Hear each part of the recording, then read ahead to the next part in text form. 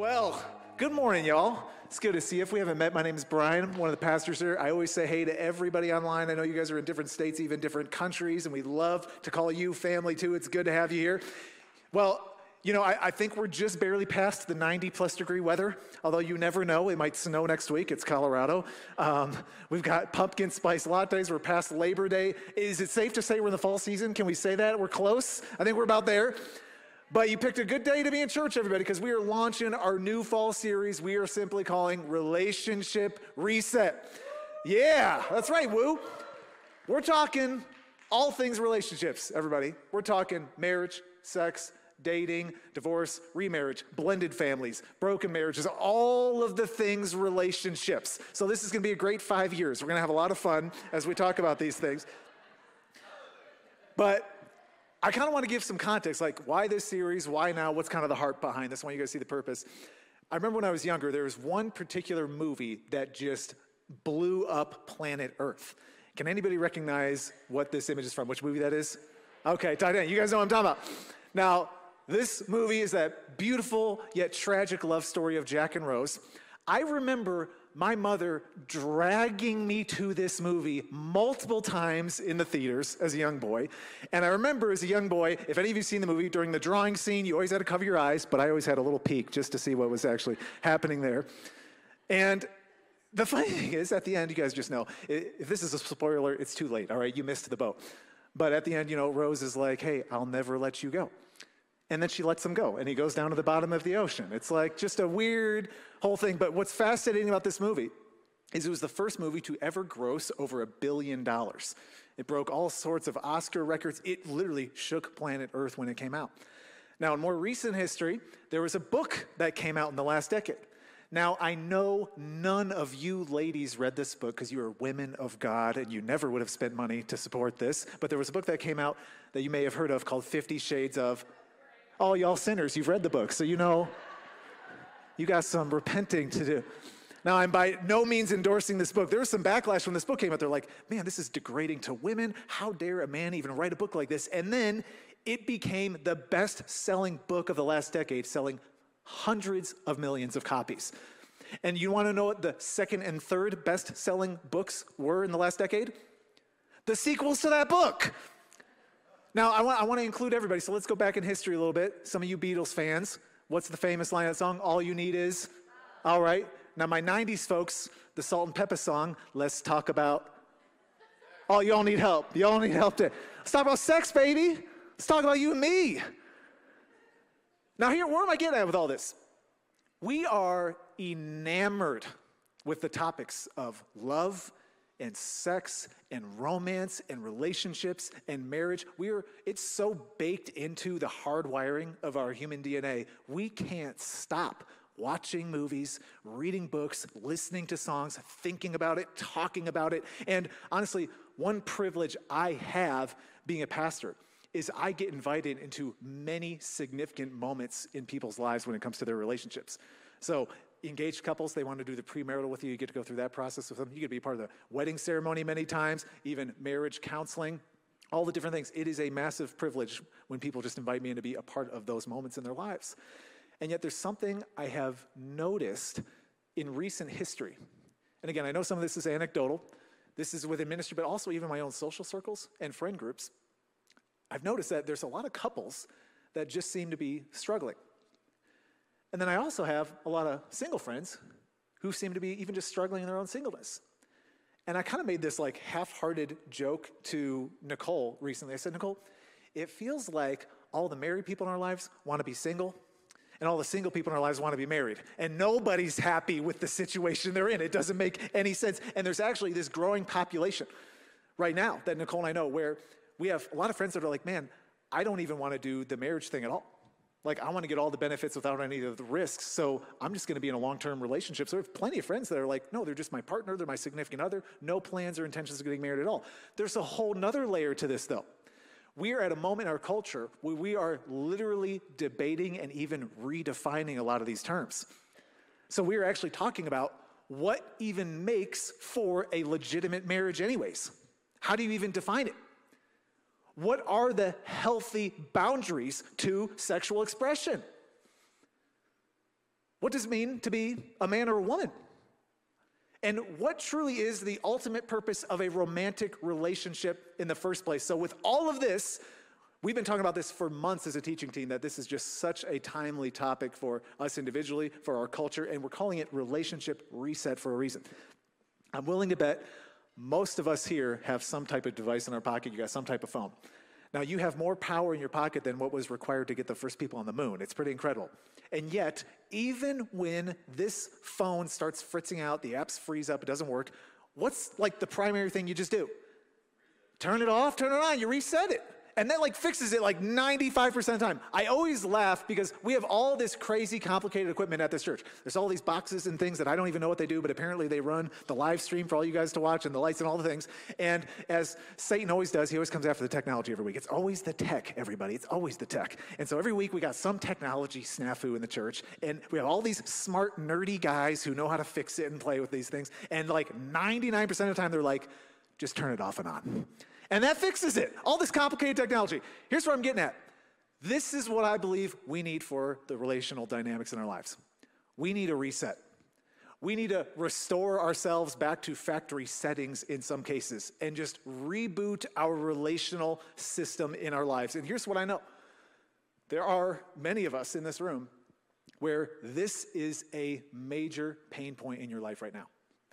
Like the biggest area of frustration and dysfunction in your life right now is related to the relationships in your life. Even those of us in this room where you would say, actually, Brian, things are pretty good for me right now. I'm pretty content with the relationship I'm in or not in. I would still say there's some things God wants to work on in your life too, that you haven't totally arrived. And actually, we have some pretty big prayers for this series. I am really praying that we can see some marriages restored in our church through this series, that we can see people's lives turned around.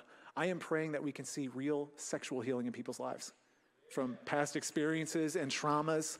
I am really praying for freedom for some people. I'm praying for minds to be changed. I'm really praying for a reset. We can clap. Let's just commit to it right now. That's a good thing to be praying for. Let's commit to it.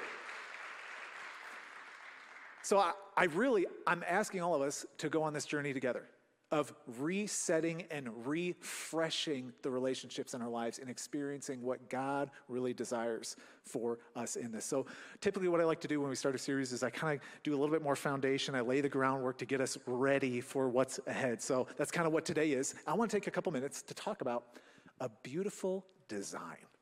Beautiful design.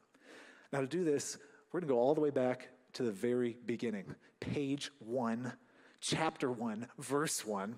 And it says this in Genesis 1:1. In the beginning, God created the heavens and the earth.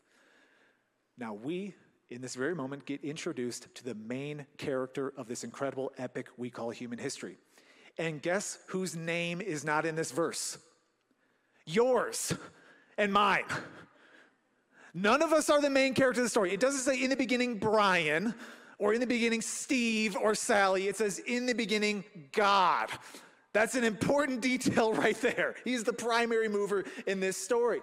He is outside of time itself. He has no beginning, no end, and he is the one who initiates the very formation of the universe. And if you haven't read it before, it's just this beautiful outline of God creating and bringing creation into existence. So you see, he creates the heavens and the earth. So we see like day one, night and day. And then the sky gets worked in, and then God hooks up all the vegetarians, and he brings in the fruits and the plants and the trees and all that stuff. Sun, moon, stars. Then the animals come in. Nemo and Dory pop in, Timon and Pumbaa. All this stuff just starts coming together through these days. This beautiful creation story. And through all of this, you see this common refrain. God says, this is good. God declares it good. He says, this is beautiful, this creation right here. And on day 6, God rolls up his sleeves a little bit, and he creates something particularly special. Verse 27, so God created mankind in his own image. In the image of God, he created them. Male and female, he created them. We can't even begin to measure the impact of that single verse and what it has done to human history and Western culture in particular. God's image. Every person that has ever existed has divine design imprinted on them.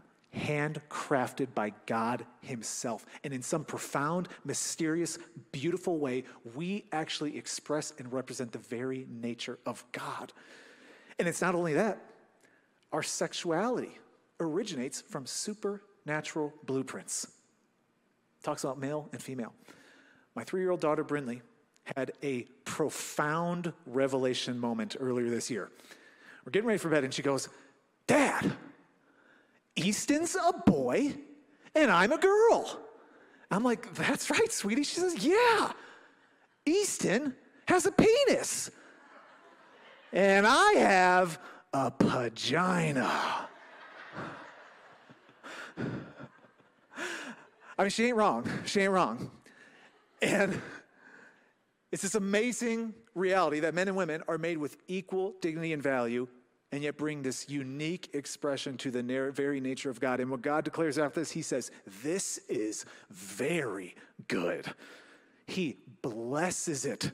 He speaks well over it. He says, "Be fruitful, multiply, experience everything I want you to experience." And what we need to see here today, everybody, is there is a beautiful design. God's desire for you is to experience all of the pleasure and satisfaction and enjoyment and fulfillment that life has to offer. This is God's heart for you. This is what he originally intended. And yet we zoom in on the human creation moment, and we see an interesting little twist in the story. In Genesis 2:18, it says this: "The Lord God said, it is not good for the man to be alone." Now, some people are like, "Well, did God mess up? Did he make a mistake?" It's not that that's what's going on. It's that God's design had not reached its full specifications. Every piece had not yet been put into place. But you think of all the things God could have said that's not good, and he says, it's not good to be alone. Now, this is an interesting thing to me. You can live in a city of millions and millions of people and still be alone. You can actually be in a church and still be alone. Some of you guys know this experience. You can be in a marriage and be alone. There's a study done by the Center on American Life that they released recently, and they have now found that Americans have fewer friends than ever before since this has been tracked. They call it in the research a loneliness epidemic in American culture right now. And the reason why even studies like this are done and why this is called an epidemic is because it's not part of our design. It doesn't fit the DNA that God placed inside of us because we were made for intimate, interconnected human relationships. This is not about you just having some drinking buddies on the weekend or somebody to hang out with. You were made for connection with other people that is deeply satisfying and life-giving. That's what you were made for. Now, okay, thank you. I appreciate that golf clap. Thank you. God takes it upon himself to complete this design then. He says, this isn't good. I'm going to finish this thing out. And in verse 22, it says, "Then the Lord God made a woman from the rib he had taken from the man, and he brought her to the man." Now, there are so many layers to this, I couldn't even possibly hit everything. It's like, man, she's being pulled out of the rib, all these things. Here's what you have to catch here. This is a special moment in human creation. No other creature or animal or living thing had this type of creation dynamic to it. And what we see is that Eve came from Adam himself, meaning she is a true complement. She is an integral part, a perfect companion for him. And I've heard somebody once say that God didn't make Eve out of Adam's head so she could be above him, and God didn't make her out of his feet so she could be below him. She made him right out of his ribs so she could come right alongside as an equal image bearer of God. And ladies, you need to see God made women unique, special, handcrafted designs by him. And also, this verse speaks to the very first wedding. You see God bring this girl to this man. It's this incredible moment. Could you imagine what kind of wedding God would throw on? I mean, what kind of centerpieces would God have at the wedding he would host? I mean, this would be a pretty incredible experience. I'm just imagining having a conversation with Adam and Eve and them asking, "Oh, how was your wedding?" And I'd be like, "Well, we found a cute farmhouse for like a great deal, and it looked very Pinteresty." And it's like, "How was your wedding, Adam and Eve?" They're like, "Oh, I mean, We got married in the Garden of Eden, paradise. I mean, God officiated our wedding. It was pretty nice. It was a pretty nice wedding. This is a special moment in human history. And then we get the purpose behind this. We get the very reasoning for everything we've just read. In verse 24, it says this is why. Okay, that's important. Again, purpose statement. That is why a man leaves his father and mother and is united to his wife, and they become one flesh. This is the most powerful and intimate human experience that can possibly happen. It is the total integration of two lives. Emotional, physical, spiritual. You are bringing your very identities together. You are uniting your existence to another person. And this is the Bible's argument you have to catch, that human relationships in general, and marriage in particular, are not just some random result of social evolution or human invention, that God himself personally designed and crafted how our lives are supposed to function with each other. Jesus quotes this very verse when he was alive in the earth. And he says they're going to become one flesh. And look at his reasoning. And then after that, Mark 10:9. Therefore, what God has joined together, let no one separate. When you go to a wedding, you are not just watching a bunch of sentimental, hollow cultural traditions. You are watching the supernatural joining of two lives by God himself. That is what you're witnessing in a marriage. And the reason why this is so significant is this is not just two people coming together to play house. These are two people coming together to be a very glimpse into the nature of God, of his love, his devotion, his commitment, and his goodness. Paul himself in the New Testament, he quotes that one flesh verse. This gets used throughout the whole Bible, everybody. This is foundational to our entire worldview. Paul quotes it, and he says this in Ephesians 5:32, this is a profound mystery. Words can't even fully contain what we are trying to understand when we even think about the concept of marriage and human relationships. But he says, I'm talking about Christ and the church. So again, when you look at a marriage, it's not just playing house, everybody. It is a picture of Jesus himself and his sacrificial devotion to his people, his church. You're getting a glimpse into the very image of God. And the writer of Genesis ties this all up with a nice little bow. In verse 25, Adam and his wife were both naked and they felt no shame. Now, I know it just got some people's attention back. You're like, naked? He just said naked. Where were we at? I was just sleeping. There's a middle school boy in every grown man. You never quite grow out of it. And this ain't just talking about no shame because they got six-pack abs and no love handles.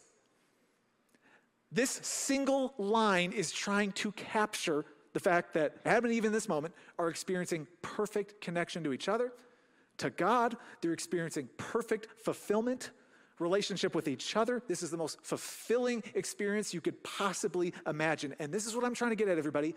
This is God's desire. That's his design. This is what he wanted us to experience. This is how he set the whole thing up. Now, this picture that I'm going to show you right here, I took that in my garage this morning real quick before I came in. Now, I know not everybody's a car junkie, all right, so just bear with me. But this is a Rolls Royce, okay? One of the most luxurious car brands on planet Earth. That car is totally custom made. I mean, it is handcrafted and shaped. And if you were to get that model of car, you want to know how much it would cost you? $28 million, that particular model of car would cost. And if you're somebody who was thinking about buying that car, I'd love to talk to you after service. I got some great plans for the church I would love for you to fund. Okay. Now, here's what I know. Nobody buys a Rolls Royce and then drives to the local landscaping supplier and fills the back seat up with a bunch of gravel to update their little backyard. Nope, nobody does that. Nobody buys a Rolls Royce and says, you know, I'm going to take it out to the lake and see if this thing can swim. Let's just see what happens. You don't do that because everybody knows this car has a very specific design. It only functions well under certain conditions. And there are things you can do to that car that can completely undermine what it was designed for and diminish its value totally. You need to understand, God designed us, our relationships, and how we're supposed to function as a premium product worth way more than any car. We are designed to function under certain conditions. We thrive under them. And there are other things we do that completely undermine the very value that God designed us for. And so some of you guys know the story. God gives some design specifications to Adam and Eve. He says, hey, be fruitful, multiply, live, have an incredible experience, but stay away from that particular tree. That's not part of your design. And as we see the story unfold, the serpent appears, and I know this could be a strange story for some people. I can't go into all the nuances of it. I just want to emphasize the big pieces. He starts to put God's design in doubt. He says, did God really say that? Is that really what he meant? It sounds like he might be withholding something from you. It sounds like there might be more that you can have that God doesn't want you to have. And as we all know, Adam and Eve, they eat this fruit. Sin enters the world. Brokenness enters in. You think, man, how could that all happen from just eating fruit? Well, there's this very reputable news source that did a study, and they actually found that 100% of men would eat fruit given to them by a naked woman.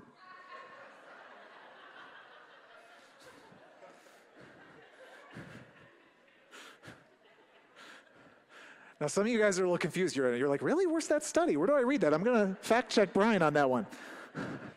Okay, that's satire, all right? So don't look it up. Although you think about it, you're like, that probably is true, though, actually. That's probably pretty accurate. Now, things get broken. The relationship with God goes sideways, and fundamentally they disobey, and they start to experience what I would call a distorted design. The relationship with God turns sideways, and there's shame, there's embarrassment, there's hiding, and God even says, now your relationships are going to be a little screwed up. In Genesis 3:16, God says this to Eve. He says, your desire will be for your husband, and he will rule over you. Now, again, this is a loaded phrase, and we're going to talk about it in the coming weeks. When he says your desire will be for your husband, ladies, he's talking about wives having a sinful tendency to control and manipulate, thus undermining God's design for them to come alongside, support, bless, and strengthen the relationship. We'll talk about that. But guys, he says, you're going to rule over. Husbands' tendencies are going to be to not step into the design of lovingly and sacrificially serving and taking initiative and having responsibility for the relationship, but instead now will be terrible rulers in the relationship, usually expressed through domineering aggression or weak passivity and non-engagement. I know this speaks to none of our relationships in this room at all. There's distortion, and it's on every single level. So many of us in here have experienced sexual distortion in our lives from somebody else or mistakes we've made. Our families don't function exactly the way we would want. Every social relationship you have has some distortion to it. And so the interesting thing about this is it doesn't work the way we want it to. And so we say, man, this certainly doesn't seem to be working. And so what we do then is we start creating our own designs for how we think this thing should work. We do this personally, and we do this even collectively as a culture. So here's some of the things we might even say, or the thoughts we have in our minds. Well, geez, marriage, that's no institution from God. I mean, that's a piece of paper at best. So I'm just going to define it the way I want. We say other things like, man, well, as long as there's consent, whatever I do with my body and their body, perfectly acceptable. This line I've heard many times, man, we're just not feeling it anymore. Like, we just don't feel the love in this marriage. We must be falling out of love. This must not have been meant to be. So maybe it needs to come to an end. I've had many conversations with people, well, pornography, masturbation, this is just a normal way for me to express my sexual appetites. It has no impact on anybody else. Big conversation in our culture today. My sexuality is for me to determine. Nobody else is going to tell me how to express it. I've had some interesting conversations with people. They're like, man, saving yourself for marriage? How antiquated is that? That doesn't sound fun. Where's the variety? To which I say, if all you know is hookup sex, you don't know nothing about married sex. Because just wait until the day you've been married for a couple years and you got the fingers of your kids coming under the door saying, Mom, Dad, what are you doing in there? And you're like, we're taking a nap, like you're supposed to be doing. Or you have to turn it into a game. You're like, okay, honey, we got 5 minutes before the kids get back. I think we can make this happen. To which your spouse responds, well, what are we going to do with the other 4 minutes?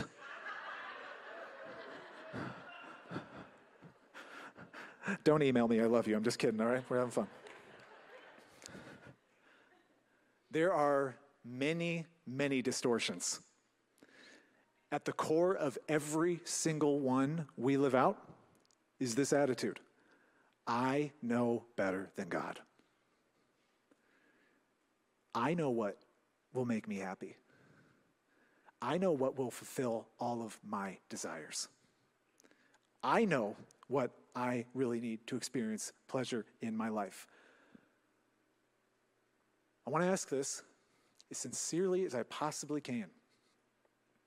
How is that going for you?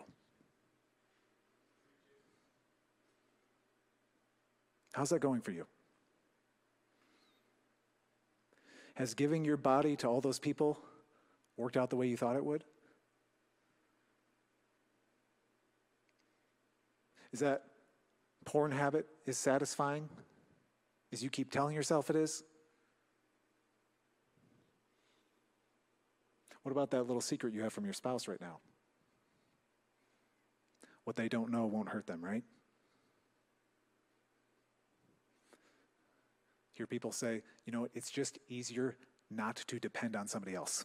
It's just easier not to make myself vulnerable. You close yourself off. I know some of us in here, you would call it social media scrolling. Anybody else who saw you doing it would be like, why do you keep checking in on your exes and all those people from your past? Strange behavior. You would say, oh, it's just harmless texting to that coworker or person I'm not married to. Anybody else who saw it would be like, man, it certainly looks like you have an emotional attachment. Is that really benefiting the most important relationship in your life? In all of my years of ministry, and I would say even life, I have never seen someone choose their own desires over God's design and benefit from it. I've never seen it happen a single time. Every time I see someone choose their own selfish desires over what God intends for them, they always experience some level of damage and destruction. So as we lean into this whole concept of resetting our relationships, all of us need to ask this honest question of ourselves. Where in my life am I distorting God's design?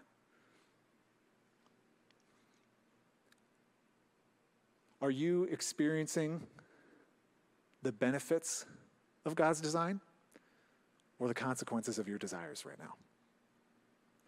Would you describe your intimate relationships as beautiful, or are they honestly a little distorted? Here's the truth, everybody. Every single one of us in here has distortion in our relationships on some level. And even if you would say, well, Brian, things are pretty good for me right now, there's not a lot of drama, I'm telling you, there are design flaws that God wants to work out in your life and in your relationships. What I also know is that there are a lot of us here right now that are in a hard season when it comes to this topic. Like, it feels like your marriage is actually on a thread. Your life is sexually sideways right now. You're not spiritually on the same page with the person you're with. You messed up, they messed up, there is a mess. What I'm getting at, everybody, is we all need a reset. We need to step into the design God intended and not fall into our own desires. And I know for many of us, again, you may even feel like you're in a really tough spot. Like, it even feels sometimes hopeless for some people. I've talked to a lot of people about this. And I really want to encourage us as we get ready to step into this series together. I want you to have some hope. I want you to have some confidence that things are going to change and that God can work. And there's even a verse that I think speaks so well to this. In Psalm 46:1, it says, God is our refuge and strength and ever-present help in trouble. You have to know today that God wants to be a safe haven for you. He wants you to come to him for help. He wants to provide the strength and the power you are going to need to see a real reset happen in your life. He says he wants to be ever present. He wants to walk right alongside of you. He is not going to abandon you, and he wants to be there in the middle of the trouble. This is God's heart for you. You have to know he cares deeply about the dynamics of your relationships, and he cares so much about you that he went to a cross on your behalf. He died for you to experience his design. This is his heart for you. If Jesus was able to go to a cross, defeat sin and death, and come back to life, I'm telling you, he has the power to help you with whatever is going on in your life right now. He can bring the healing where you need it. He can restore that relationship. He can repair that memory in your life. You can have the freedom and the joy and the fulfillment that God designed you for. And so what I'm asking all of us to do for this series is step out and invite God in to our relationships, our hurts, our wounds, the challenges we're facing, and see if he really just might show up and do some powerful, miraculous resets in our lives. So wherever you're at today, invite God's help. Invite his strength. Invite his power. It's accessible. It's available. And I'm just wondering, Northern Hills, are you ready to go on this journey of seeing God reset your relationships? Is this something you're ready for to receive and experience? Okay. Let's pray and ask God to move in these coming weeks in our lives. Lord, we thank you that there is a beautiful design that you intended for us to flourish and just experience life and joy. That's your heart, Lord. For anybody in this room that struggles to believe that, I pray you just show them your love and your power and grace in Jesus, that there be no doubt in their minds that your desires towards us are good. And I pray now, Lord, for all of us, we have distortion in our relationships. We experience the brokenness and the sin on so many levels. I know there are marriages that are struggling in our church. I know there are people that have severe sexual addictions and dysfunctions in their lives. Lord, I know there are just single people trying to navigate this world and culture. Wherever we are at on that spectrum, Lord, I pray that you truly would soften our hearts to experience a reset from you, a work of the Holy Spirit. And Lord, I pray that we really would see marriages healed. I pray we would hear stories of redemption and forgiveness. Lord, I pray you would heal people from things that have happened to them, from traumas that they have been through, that they can step forward into your purposes and not be held back by the past. And Lord, we believe that by your power, we'll experience not just a reset, but just a total renewal in our lives. So we pray for that in Jesus' name. Everybody said, amen, amen. We're going to sing a song, everybody, about just the power of God in taking broken things and restoring and renewing them. So I'm going to invite you to stand as we sing together and worship. Thanks for tuning into this week's message. If you would like to learn more about Northern Hills, you can go to nhills.org. You can also follow us online on Facebook, YouTube, or Instagram for more updates and events. We look forward to seeing you next week.